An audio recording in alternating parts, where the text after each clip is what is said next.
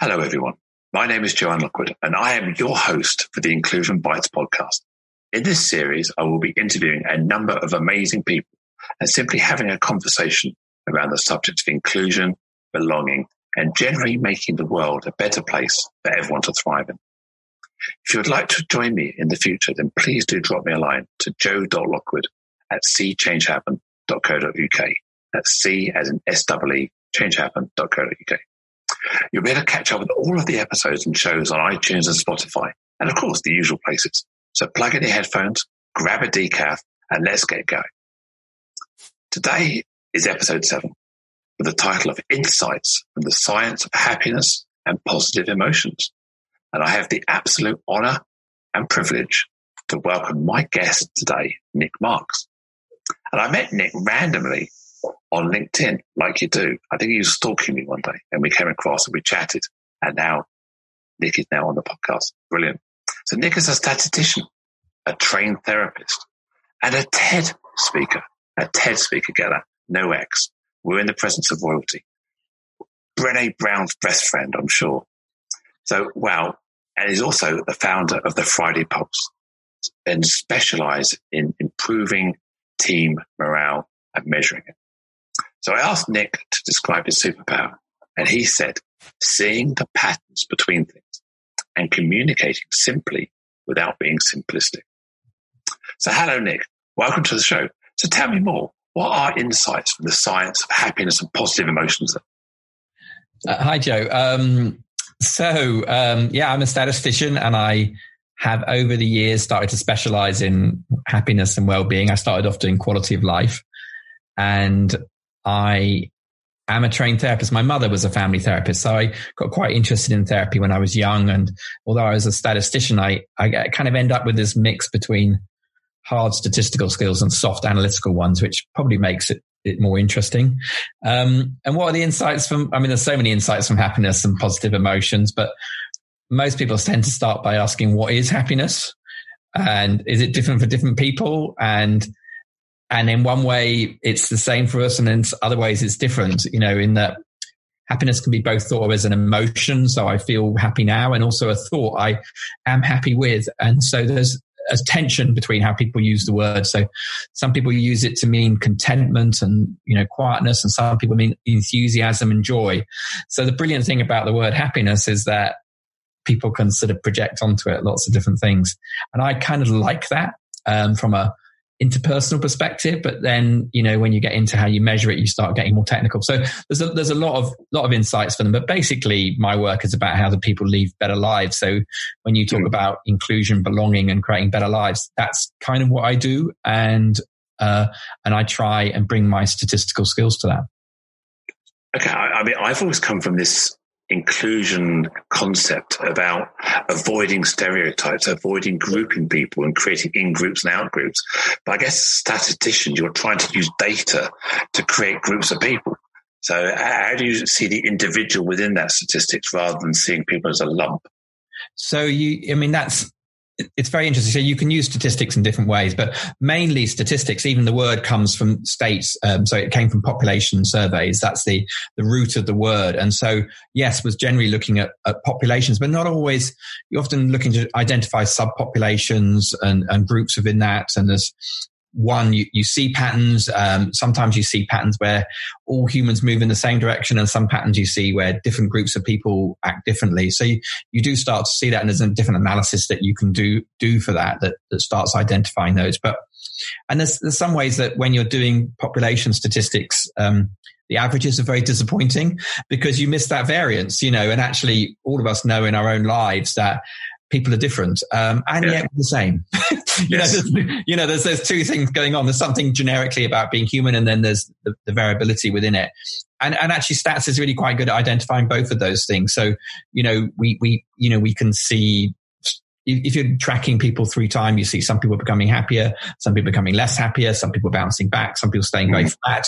You can see all of those patterns in it, and there is a lot of individual stories in there. A very classic one is that when population researchers look at happiness compared to age, you find that the least happy age is 42. which I'm sure Douglas Adams and would be delighted with that was the answer to it. But that's roughly where it comes, early 40s. But of course, there's many very happy 42-year-olds, and there's very many unhappy 60-year-olds and unhappy 20-year-olds. So the means always hide a lot of stories, and I think that's one of the things you have to be careful about with statistics, is that you don't hide that individual variability. Yeah, because we look at this bell curve of normality, aren't we? This midpoint, and we've got, I suppose you've got your upper percentiles and lower percentiles. And what is normal? It's such a wafer thin part, because everyone's normality is different, isn't it? It must be really hard to try and find typical human A or typical human B. From a statistical point of view, you could probably plot it that I'm average height maybe, but not average breadth. So there's so many different factors around human makeup and opinion, isn't there? So stats. Well, we often talk in statistics, about bell curves, and we've talked about standard deviations, the difference in it. And one of my favorite stories about that is that they took these Buddhist monks and they were looking at brain scans of them, and they got them to meditate, and they were looking at these brain scans, and they were 4 standard deviations away from the mean of what other people's brain scans are, which means it's entirely impossible they existed. But all 10 of the Buddhist monks were similarly. And what that basically meant, they started to realize, was that you can change the shape of your brain by your behavior and your meditation. So the fact they'd done 20 years of meditation had actually created different patterns in their brain than we'd seen in a normal American, particularly population before. And that wasn't that they were 4 standard deviations. It's just that they had not met people like them before. They had to, and so, you sometimes statistically, you box things in too much, and you have to watch out for that. So when we talk about things like bias and stereotyping and all these sort of things we do as humans for our own safety and protection, what you're saying basically is the brain is learning a lot of this stuff, and the plasticity of the brain as such evolves based on your environment. Is that what you're trying to say here? And we talk about the monks. Yes, we're definitely able to shape the plasticity of our brain. I mean, it happens with brain injuries, which you can see people, and it happens with, diseases such as Alzheimer's and dementia. You can see it, but you can see it also with mindfulness and meditation, that actually people start improving, and how calm you are. I mean, I'm not a neuroscientist, so I just read some neuroscience. It's not my speciality, but if you ask about biases, then that's actually something different, really, because we have these 2 big systems. I don't know if you know Daniel Kahneman's work. Have you ever read his book? It's called Thinking Fast and Thinking Slow. Oh, yes. Yeah. Fast brain, slow brain. Yeah. Yes. And the fast brain is very emotional. It's looking for immediate signals. It's intuitive. It's biased. And a typical way of thinking about it is that we have a very strong signal when we meet someone new. We make a judgment about them straight away. And basically, from an evolutionary perspective, it's friend or foe. Should I approach this person? Should I avoid them? That's the most basic thing, And of course, if somebody looks like you, if somebody feels like they come from your tribe, they're a friend. And if they're different, they look different color skin, different type of person, different accent, then they feel more like a foe. And that's very, so if you look at friendship groups, for example, you find that people have very strong friendship networks with the people that they grew up with, because they've learned that friendship thing. Very strong friends with someone the same accent. If you meet someone from your hometown later in life with an accent that's the same, you've got immediate trust, even though they could just as well be a bad person as a good person with someone else, but you instinctively feel it. And so there's all those biases going on all the time. And so that's just part of our speedy response. Because if we had to assess everybody from route 1 every time, it would take too long. Yeah. And we wouldn't get anywhere. Completely. Yeah. No, it's a very good way of putting it and explaining it, isn't it? It's some of the challenges we face when we try and explain biases to people, where they root. And I often find that when we talk about bias, it's always seen as a negative thing. We can actually have positive biases. We can actually favour people as well discriminate or outgroup people. So it can work both ways, can't it? Yeah. Well, I think it is that sorting. It's a sort of Harry Potter sorting algorithm, isn't it? Some people into Gryffindor, some to whatever, But it's like, you're putting people in boxes because we can't deal with the whole person. So we categorize and we stick them there. And that is useful, but it's not a holistic approach. And so, and of course you can't pay attention to everybody that you meet. You just be overloaded. Too much information. Yeah. You have to filter. I mean, we're we're recording this right in the middle of the new norm, this unprecedented times, whatever adjective we want to describe our current situation in. But the reality is that the world's changed for a lot of people in various ways. I mean, myself, yourself, and many people we probably know. So as a statistician, you must be looking at the news, looking at the figures that come out of the government, the graphs they're producing. Is that kind of like a busman's holiday for you? Is that kind of the things that you really love?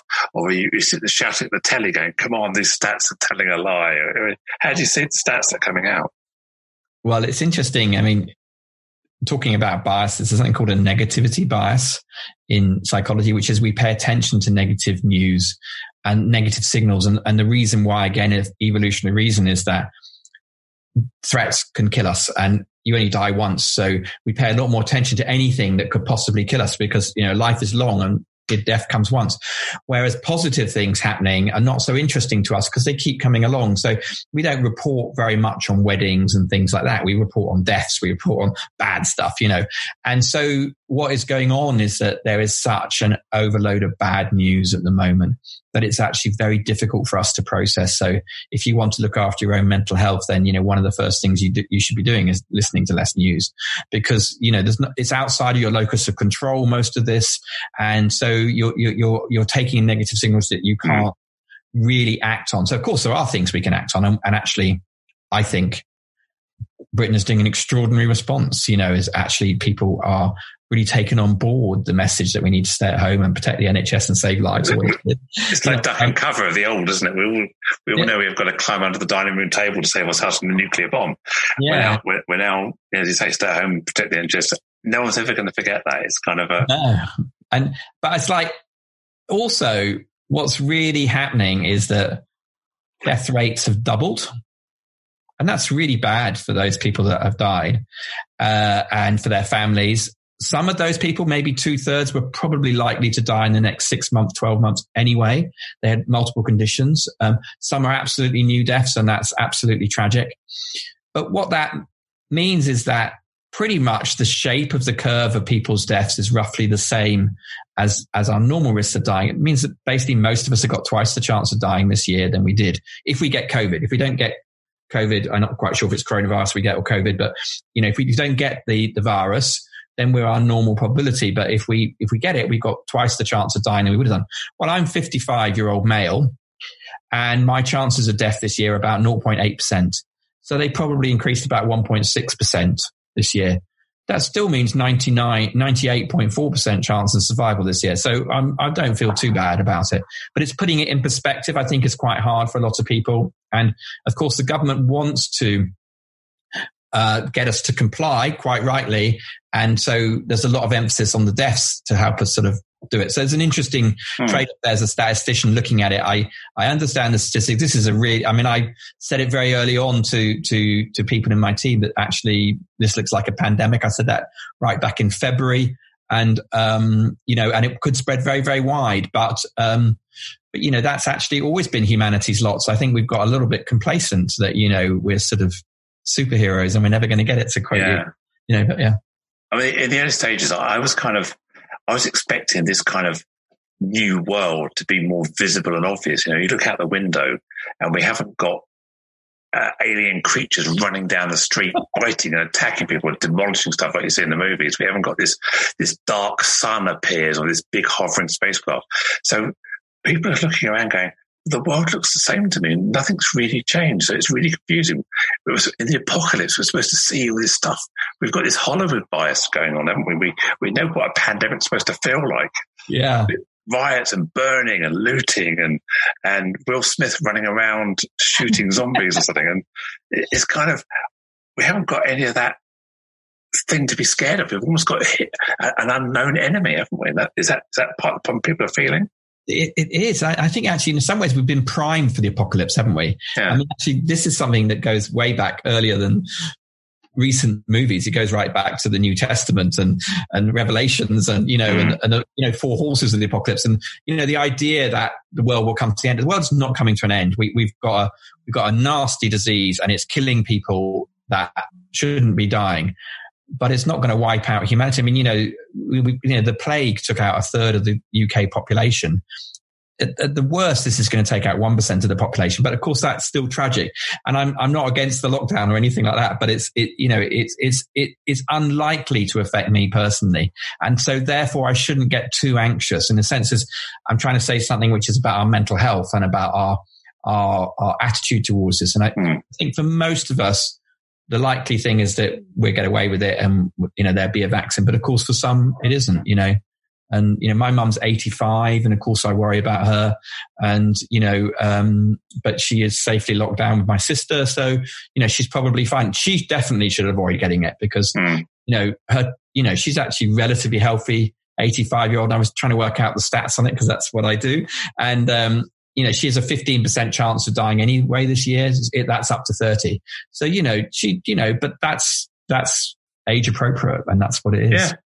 I mean, as you're talking about this, double the chance of dying this year statistically through this COVID, my brain's now going off on a tangent thinking, well, my risk factors from other things have gone down. So I'm not traveling, I'm not crossing the road, I'm not doing other dangerous things that humans do where I could get randomly killed by another event. So I'm doing less of those dangerous things or risky things and more at risk from COVID. So there's got to be an amalgamation of those figures to say, well, actually, my risk profile will go down because of this, but go up because of this. Or are you saying it's double overall? I mean, there must be a sophisticated calculus you could do, but, Yeah. So yes, accidents on the road have gone down, but possibly accidents at home have gone up. True. Okay.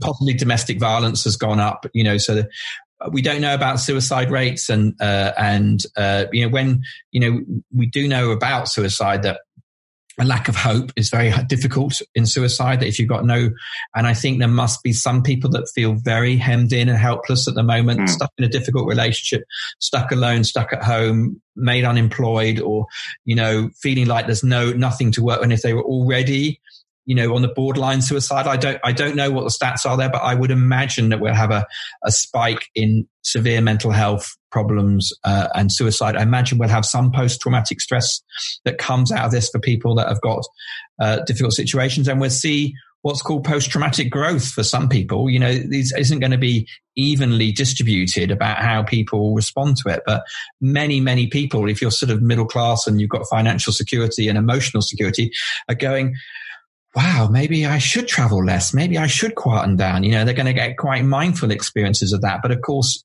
again, that's likely to be what we call a social gradient where, the people that are already secure are going to have better experiences and the ones that are already insecure financially, emotionally, physically are likely to have worse. So there's likely to be some increases in inequalities of experience, I would think. Yeah, I've heard people saying, well, we're not all in the same boat, but we're on the same river in different boats. So we're on a similar journey, but having different experiences. Some of us have got lovely boats with outboards and sun decks, and some of us are on a raft with a paddle experience. So yeah, completely, it's a variability of lived experience. And I also think there's a lot of people who have acquired problems through it. So I'm thinking about people who were previously well off, had great jobs or owned their own business or had a security of income, commission. Now they're finding that they're now in a position where they're financially struggling that they've never been in before. So there's a great leveling for some people. As you said, there's a whole group of people who are secure, happy. They're just getting bored at home. There's a whole load of people that have lost significant part of what they believe was their life. And they must be really struggling right now, I guess. Yeah, I think there are. And, there's whole sectors that have shut down, and there've been people that, I read something on some news website of a guy who said, I haven't even opened my coffee shop and I've gone bust. And he must have worked towards that passion to do something in his own control and worked out where he was renting, and then he's gone bust before he's even opened his doors, And so I think there's going to be all sorts of, personal, real challenges. And, I've got a lot of friends that have been furloughed. I've got one of my kids has been furloughed, though. Actually, to be honest, he's dead happy with being furloughed because he's trying to pick up a new skill and do web design or whatever like that. And he's getting paid, It's like, I've got 80% of my pay and I can, he's quite happy. But other people, that's not a happy experience at all. And it's a very insecure experience. So I think this is great. And I see it in my team. I have a team of 12, and the ones with young children are preschool are starting to struggle after we're 6-7 weeks into lockdown when we're recording this. And it's a cumulative effect going on for them. The first 3-4 weeks we all had a shock, but we sort of bounced back, and then, and I think that that's where quite a lot of people are at this very moment. So you're saying there's this initial kind of panic, worry, anxiety, and then there's something to focus on. Now we're into this tailing off into sort of this set in reality. Is that what you're saying? So there's this, there's no end date. There's nothing to look forward to. There's no light at the tunnel, or whatever analogy you want to use. Someone said the light of the tunnel is a train coming towards you. I read. I think that's some expression from the Vietnam War or something. But I'm a statistician, so I do look at data. And actually, Friday Pulse, my business, what we do is we ask employees how their week has been. How have you felt at work this week? Are you very unhappy through to very happy? And the idea is to pick up that good bad signal, a bit like the friend foe signal. It's like, is it going well, my work? Is it not? So we've got clients across the world, but the US, the UK mainly, some other places. I've never ever had a pattern in my data across all of our clients before, because clients do different things. They've got different challenges, setbacks going on at different times. We get a very small seasonal effect where the summer's slightly happier than the other times, because we're mainly Northern Hemisphere. We have got some Hemisphere clients, but mainly. But you've got a massive drop middle of March across every one of our clients. So, we have an index from 0 to 100. Most of our clients run along on average about 70. We obviously have some clients at 50, some at 80, but that's where they're going along.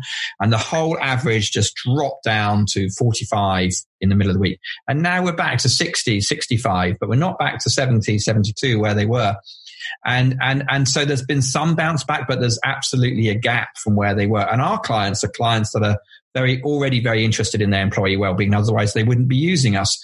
So they've no doubt got better experiences going on than many out there.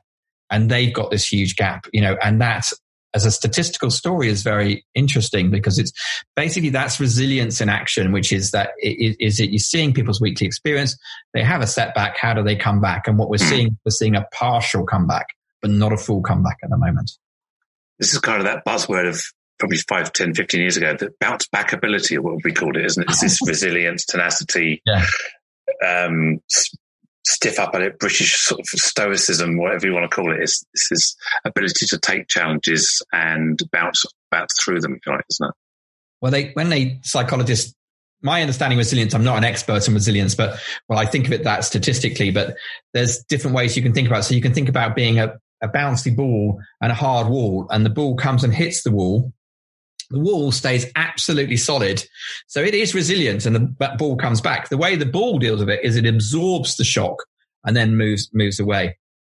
So there's two types of resilience. There's the firm sort of resistant resilience, and then there's the absorption one. And I think that what we're seeing is the absorption one working with people. They've absorbed the shock, they're coming back, they're putting a brave face on it. And then they're finding, well, remote working isn't as easy as being with other people. There's some loss with that. There's some gains, there's some losses. It depends on how they can set up their home office. Mine is in the corner of my bedroom, because we've got 2 teens in the house. And when I used to work at home, I did often work at home on a Friday. They were at university or school, and I'd sit at the kitchen table and be quite happy. Now I'm quite happy actually, but I'm in my corner of my bedroom. I've got pushed to the corner. But, there's different experiences. One of my team, she works from downstairs, but when she wants to take a call, she has to go up to her bedroom. She hasn't got a proper desk. Her back's aching after 5 weeks, and her young child, doesn't understand. She's got a 3-year-old, doesn't understand what's going on. So there's so many different strains, and some of them are cumulative. Some of them are starting to build up now and to really get under people's skin. So it's hard. It's hard for some people. Yeah, I try and talk about this in almost imagine when you first left home, all this many, many years ago, and you move into your first home, or you live on your own, and you move into your bed sit, whatever you did. And the first couple of weeks you live on baked beans on toast or the odd jacket potato. You think, and then one day you wake up and go, actually, this is life. This is how it's going to be now. That reality kicks in that I can't keep just in that basic survival mode. I've got to move into my new business as usual, my new life as usual mode. And that's where I think we've had this holiday. We can all go on holiday for 2 or 3 weeks. We can all live in that sort of like hiatus of normality. And then when the brain suddenly goes, hang on a minute, I've now got to do this for a long time. This is not going to get fixed quickly. We're now talking about June. We're now talking about July. Some people talk about September. Then we're talking about maybe it going on till next year. People think, well, actually, I've now got to adjust in a more permanent way. And maybe this is maybe what I'm picking up on what you're saying is now we're getting into this. We've gone through our denial and our stages of grief or whatever it may be. We're now having to move into acceptance and accept our lot. And maybe we're not quite so happy with that as we thought we might be, or anxiety levels are kicking back in because we're now missing something. Yeah, it's been some nice writing, hasn't there, on the stages of grief and how that's going on. And I think that there is some of that. I think in the work situation, I don't think we're anything near like a new normal. I think there's been absolutely, larger institutions have had to move remote instantly. I mean, I remember, beginning of March, hearing that one of the accountancy firms was going to have everyone work from home on Tuesday to see how their systems were. And I thought, well, that's a bit dramatic. And then, 2 weeks later, we're all working from home. So they had it absolutely right that they were testing their systems. Yeah. And the next week we were starting thinking about it. But anyway, but it's been very hard for them, and people didn't get into HR and into people departments to furlough people, to make them redundant, to be their mental health advisor, because effectively so many people are really stressed, and who are they going to turn to? They're going to turn to HR. So I think organizations are still very stressed. And I heard someone make a nice analogy. He said it's like there's a road accident, and the first thing that happens is that the passers-by and whatever just try and stick something to stop the bleeding, and then the second one is the paramedics arrive and they start just keeping, and then you have to get to hospital. And then when you're in hospital, you have to transfer to hospital. Then you have to be in hospital and get the experts and whatever. And then eventually you go home and there's still some recovering. Where are we? I think we're still, some people are still on the way to hospital. Some are at hospital. Yeah. Triage at best, coping with now kind of thing, isn't it? Yeah. Yeah, so I think we've got quite a long way, and I also don't think the world will ever be the same. The world of work won't be the same. The world won't be the same. Yeah. And, well, is that a good thing, do you think? I've got a helicopter going over me. Can you hear it? It's not your helicopter taking you to the next TED Talk, no? It's not me in the helicopter. That's your working from home pickup, is it? No, they're still at work, isn't it? What was the question again? So you said the world will never be the same again. So I'm saying, and in your opinion, is that a good thing? I mean, what do we want to keep from this? What's our learning experience we're going to get out of this that we want to hang on to? Well, I think the world of work is never going to be quite the same again, isn't it? Because I think that all sorts of people have tasted home working and they're like some of that and they're not like all of it. And then there's the bit we're missing, which is the human contact. So, for example, for me, I run a small team of 12 people. I don't suppose that we'll have an office again. I think maybe we'll rent a room 1 or 2 days a week and we'll meet together and then work at home the rest of the time. I think that might happen. I think a lot of organizations will look at, the cost of a desk, running a desk in London is very expensive. So they'll look at it and go, well, can we reduce the cost of that? So I think that's going to be a big difference. Other people will have, slightly rediscovered how to be quieter, because we do rush around a lot. But as I say, again, it's uneven, isn't it? Because some people are going to, my youngest is 21. He's the most depressed sounding I've heard him. I've not seen him for 8 weeks because he's at his mum's. I'm divorced. Well, I'm remarried, but he was at lockdown at his mum's because his university's shut. And this is not about a comment on his mum at all. It's a comment that he's missing his friends. His life was around sport. It was around university studies. It was around his friends, and that whole structure of life's gone. And, asking a 21-year-old to motivate themselves is difficult. I completely accept that. I'm similar age to you, 55. I've run my own business or been a director of a business for 30 odd years. So I've always been a very self-starting, self-motivating sort of person. And I've worked probably on my own from home for the last 3 or 4 years anyway. So for me, my complication is my lack of business. All the clients I was dealing with has kind of tailed off. So I have no sort of like passive income coming in, and my wife has been furloughed. So I've never worked from home with other people before. Yeah. So apart from having no income and working with somebody else, my life hasn't really changed a phenomenal amount. I'm sat in the same chair doing the same thing. I just spend a lot more of it in front of a camera than driving to London every day.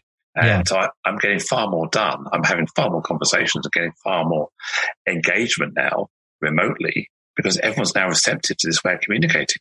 Yeah. So I don't think I want to be going to London every day again.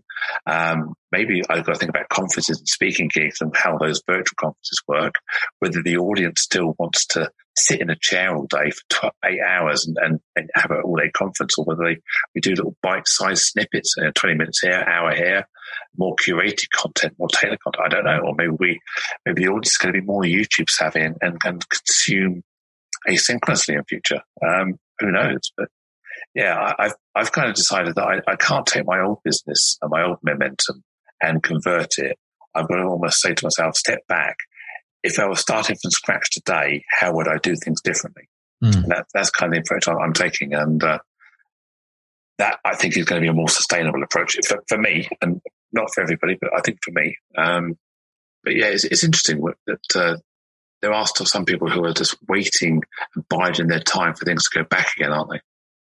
But they're not going to go back quickly anyway. We're going to have some sort of social distancing for a year. So, I had a split life where I lived partly here, I'm in Dorset, and partly in London because, I got remarried relatively recently and Zoe already lived here. So we sort of moved here, but I still have my business in London. So I used to be between the two. I'm not missing London at all, apart from seeing friends in restaurants, And actually, I've lost a bit of weight because I'm not eating out 2 or 3 times a week and buying sandwiches at lunch. I've not lost weight because I'm trying. It's just a little bit's come off, not very much and not nearly enough, but that I'm not sure I want to do that again. In fact, we were having a conversation just last night. How much could we live off? We could live off a lot less money than I don't know, but I'm not saying I want to earn less, but I'm just saying that I think a lot of people must be having those conversations. But of course, I'm speaking from privilege, in that I have earned money in life and I don't have a large mortgage and I don't have dependents at home. And so it's very, very different for me than other people. And other people, quite understandably really want to get back to their lives, want to get back to their things. And I think the young people it falls quite heavily on, I think that, as I say, preschool are really difficult for the parents, but I think the student age, it's very hard for them missing their friends. So going back to your science of happiness, and you touched briefly on what your organisation does in terms of employee engagement. I suppose we call that as a high level sort of thing, the staff well-being, feeling the pulse of the organisation, hence the name of your organisation. Do you have any drill down heat maps of by categories of people, or is it a very high level? I mean, could you say, when you talked about this happiness quotient you've defined it, but now way down, is that all sorts of people? Is it by age group, by background, or could we tell anything more about it? So not particularly from this very recent data, I haven't done any analysis like that on it, but from population studies I've done about happiness in populations and happiness at work, there were differences definitely between different groups of people. So, if we look in the workplace, then, we can find that people that do professions where there's more human contact are happier. So if you're in creative industries or caring or something like that, you're happier than you'd expect for your income. Whereas people that are in very detailed jobs such as lawyers and finance and whatever like that, they're less happy than you expect for their income. And I'm saying that you expect for their income because obviously income has an impact. It's ridiculous to say money doesn't buy you happiness. Money certainly protects you from misery. Doesn't necessarily bring total joy, but that's actually part of the game of it. So we see differences between age groups, we see differences between different size companies. People are happier in smaller companies as a general rule.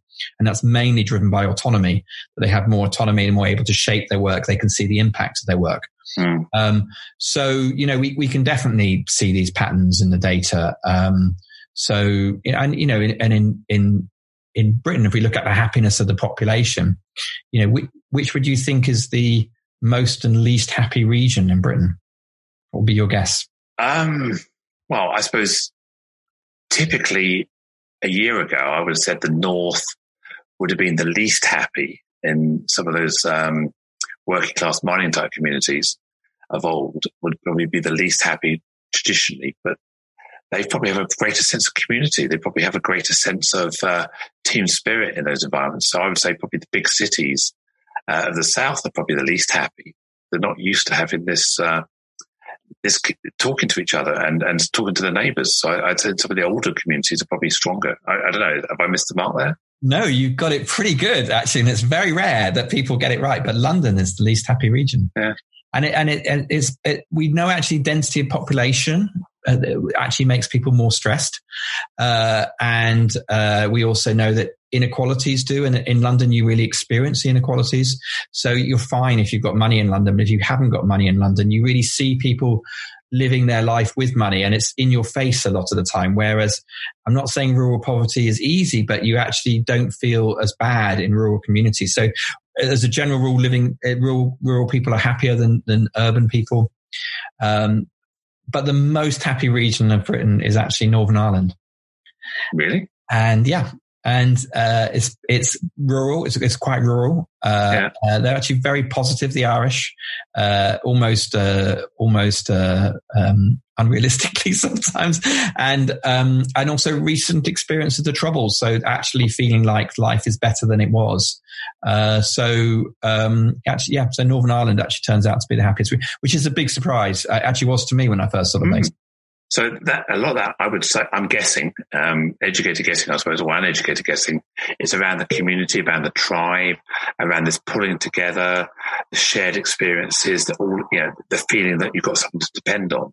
Whereas in the cities, you're all distant from each other. You're separated from your community, from your family. You're not with people anymore. So yeah, in these smaller communities, you've got that. You're totally on the money. My first, I think it's about 2002 was my first study of well-being, and it was actually in Nottingham of all places. And it was a study with young people in Nottingham, and I was working for the city council, and they had this hypothesis that people who've moved into Nottingham were more, entrepreneurial, more ambitious, and so we put a question in about whether you were born in Nottingham or not, and to their surprise, the people born in Nottingham that lived in Nottingham were happier. But it's community. It's they've got their family, their extended family around it. They're to you, the sense of belonging. They have a strong sense of belonging in the city, and that was part of their happiness. And it was exactly the opposite of what they thought. They thought everyone in Nottingham's in a rut, they're whatever, and all these new people are coming in, and it was the opposite. So you said earlier that you have staff and you've gone to this remote working or disparate working, decentralized working, whatever analogy you want to use. So what have you learned as a leader as such that maybe you didn't realize you had to learn, and that you could maybe advise other leaders who are listening to think, well, how do I lead my staff through this? So as the founder and leader of the organization, part of me is about setting vision. So we've had to rethink, some of the vision stuff, but partly I don't mean this in a belittle way. Partly I'm a cheerleader. I'm actually encouraging people. And I think that more of my job has become about that, is checking in on people. I'm sure like lots of people, we have a Zoom call every morning at 9 a.m. We've actually, to begin with, we said everyone come on it, and now actually people can choose to come on it or not, but I'm on it every day. I'm available at 9, and we chit chat mainly. We talk, what's happened, what's the weather, what do you watch on TV, how are your kids, what's this? And we literally do just a bit of human chit chat. And so that's gone from just happening in the office in between things into like half an hour of our day every day. And for the ones that are in their flats on their own in London, which is a couple of three of my team, I think it's an important part of their day. And for others who've got young children, it might not be. So actually we're starting making it voluntary because they've got so much going on. They just see that as losing a precious half hour of their work. So that's the variability of experience there. But it is checking in with everybody more, and it is going, how are you? And then when they say fine, you go, no, how are you really? Just going that second one and asking what's underneath it. And, if you don't see anyone, we use Slack, if you don't see anyone for a bit, I do just tend to go in ask how they are. So that I think I'm doing much more of that. And I think that's probably very particular to the circumstances, but I think it's very necessary. That's a good point what you made there about the how are you, asking it twice, because I've spoken to a lot of people and people often remark, how are you used to be this polite thing. We used to say, how are you? I'm fine. How are you? I'm fine. Then you get on with stuff. How are you now lasts half an hour. Yeah. And that's an important half an hour. And I think people, using, I mentioned Brené Brown earlier, but using this vulnerability, being able to share what is really going on in your life is a really powerful thing. And I think a lot more people are finding they need to be able to share, and they need some empathy. They want someone to actually understand how bad or struggle they've got. They want to be able to offload sometimes. And I think that how are you conversation is really, really important for someone to feel valued, and that, again, that belonging in their work tribe, if you like. Yeah, because it's very, very disruptive to us all. I mean, we live in a close in a village, and most of the people are retired in our close as it happens. And, I walk out, I go for a walk every day, and there's people there that I've never really seen before.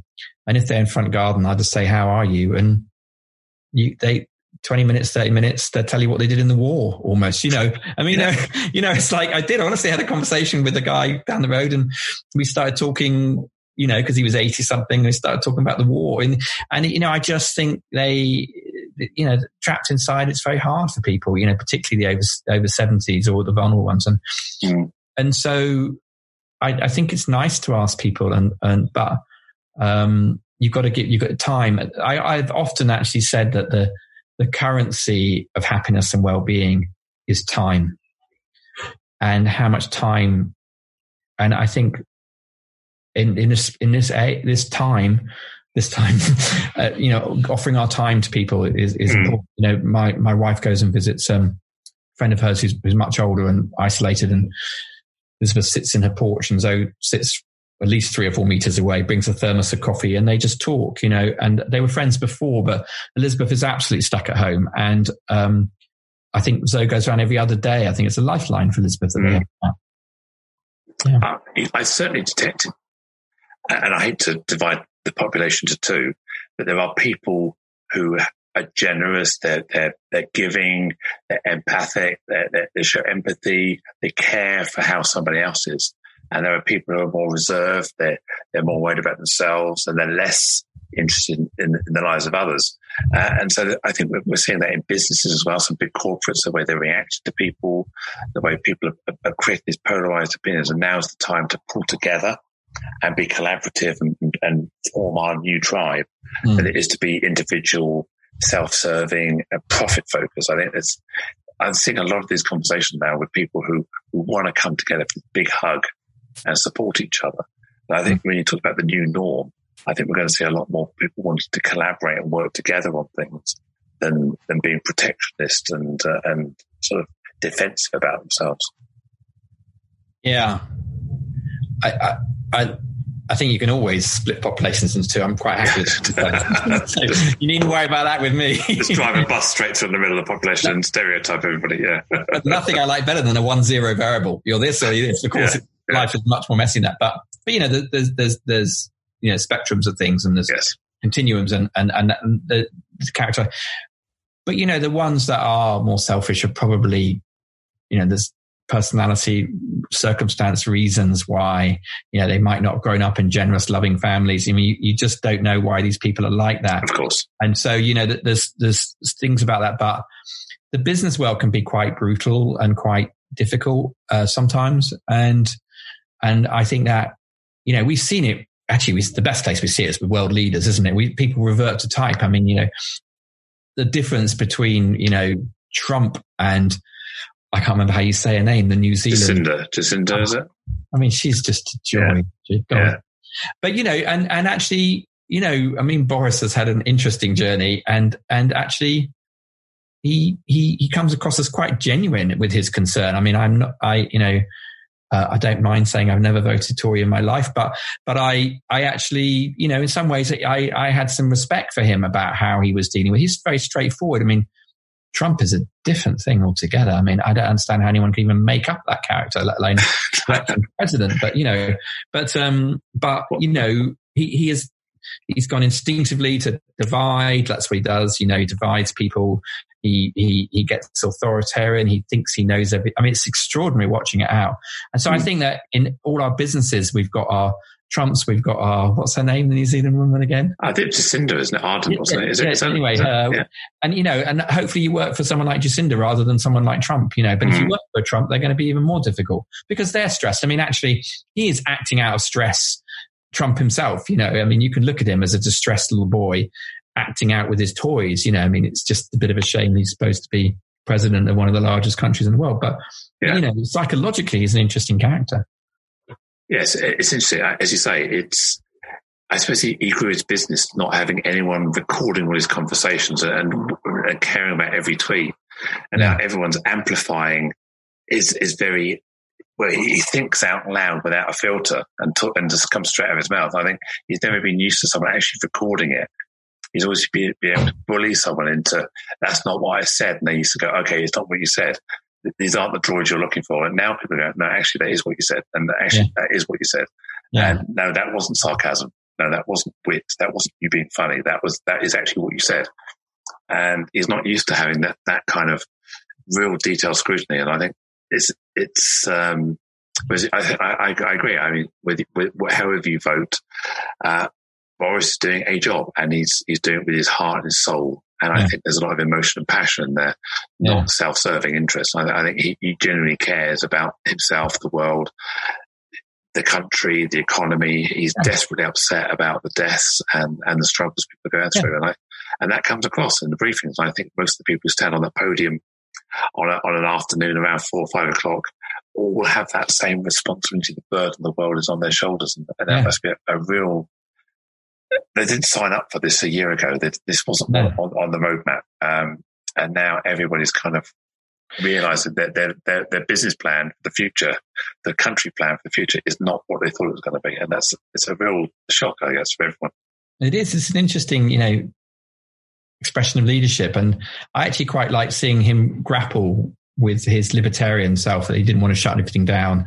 And so you really knew that he took it with a heavy heart to lockdown, you know. And actually, I think possibly we lost 2-3 weeks and there's other things that almost certainly wasn't great decision making early on, you know. But, you know, you sort of felt he was a man struggling with something which was a very difficult decision. And he sort of wanted to sort of find a way a bit more like Sweden have done.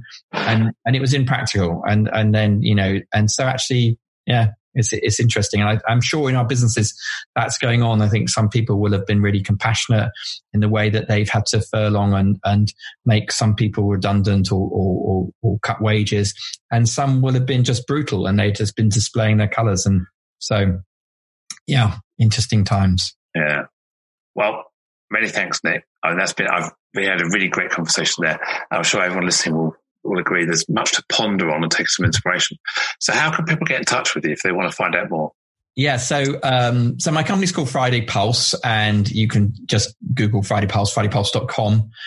We measure and improve team morale. We're actually free to use during the crisis for any organization up to 1,000 people. So if you're interested in finding out more, you can look on the website. I myself, I'm on LinkedIn very actively. That's how I found you. I didn't stalk you. I sent you one message saying if you're looking for a guest on your podcast. And I'm on LinkedIn, Nick Marks. Nick is without a K. nickmarks.org, again without a K, is my website. I put up an article most weeks. I do miss some weeks, but most weeks I put up an article on there. So that's really where you can find me. I am vaguely on Twitter on I am Nick Marks. I'm not good with Twitter. So that's Nick without a K, but Marks with a K. It is exactly that, yeah. Brilliant. Okay, that's fantastic. Well, I'm sure people will get in contact and find out more. I mean, the offer of the server or the Pulse for up to 1,000 people during this time is a very generous offer. I'm sure that people want to take that up. Yeah. So thank you to all the listeners. Big thanks for listening and tuning in. So please do subscribe to keep updated on future episodes of the Inclusion Bites podcast. That's BITES, Bites. And please tell your friends and colleagues. I've got a number of exciting guests lined up that I'm sure you'll be inspired by over the next weeks and months. And also remember, if you'd like to be a guest on the show, then please do let me know. I would welcome any comments, feedback you may have to joe.rockwood@seechangehappen.co.uk. Tell me about how we can improve future shows, or tell me topics you'd like me to cover.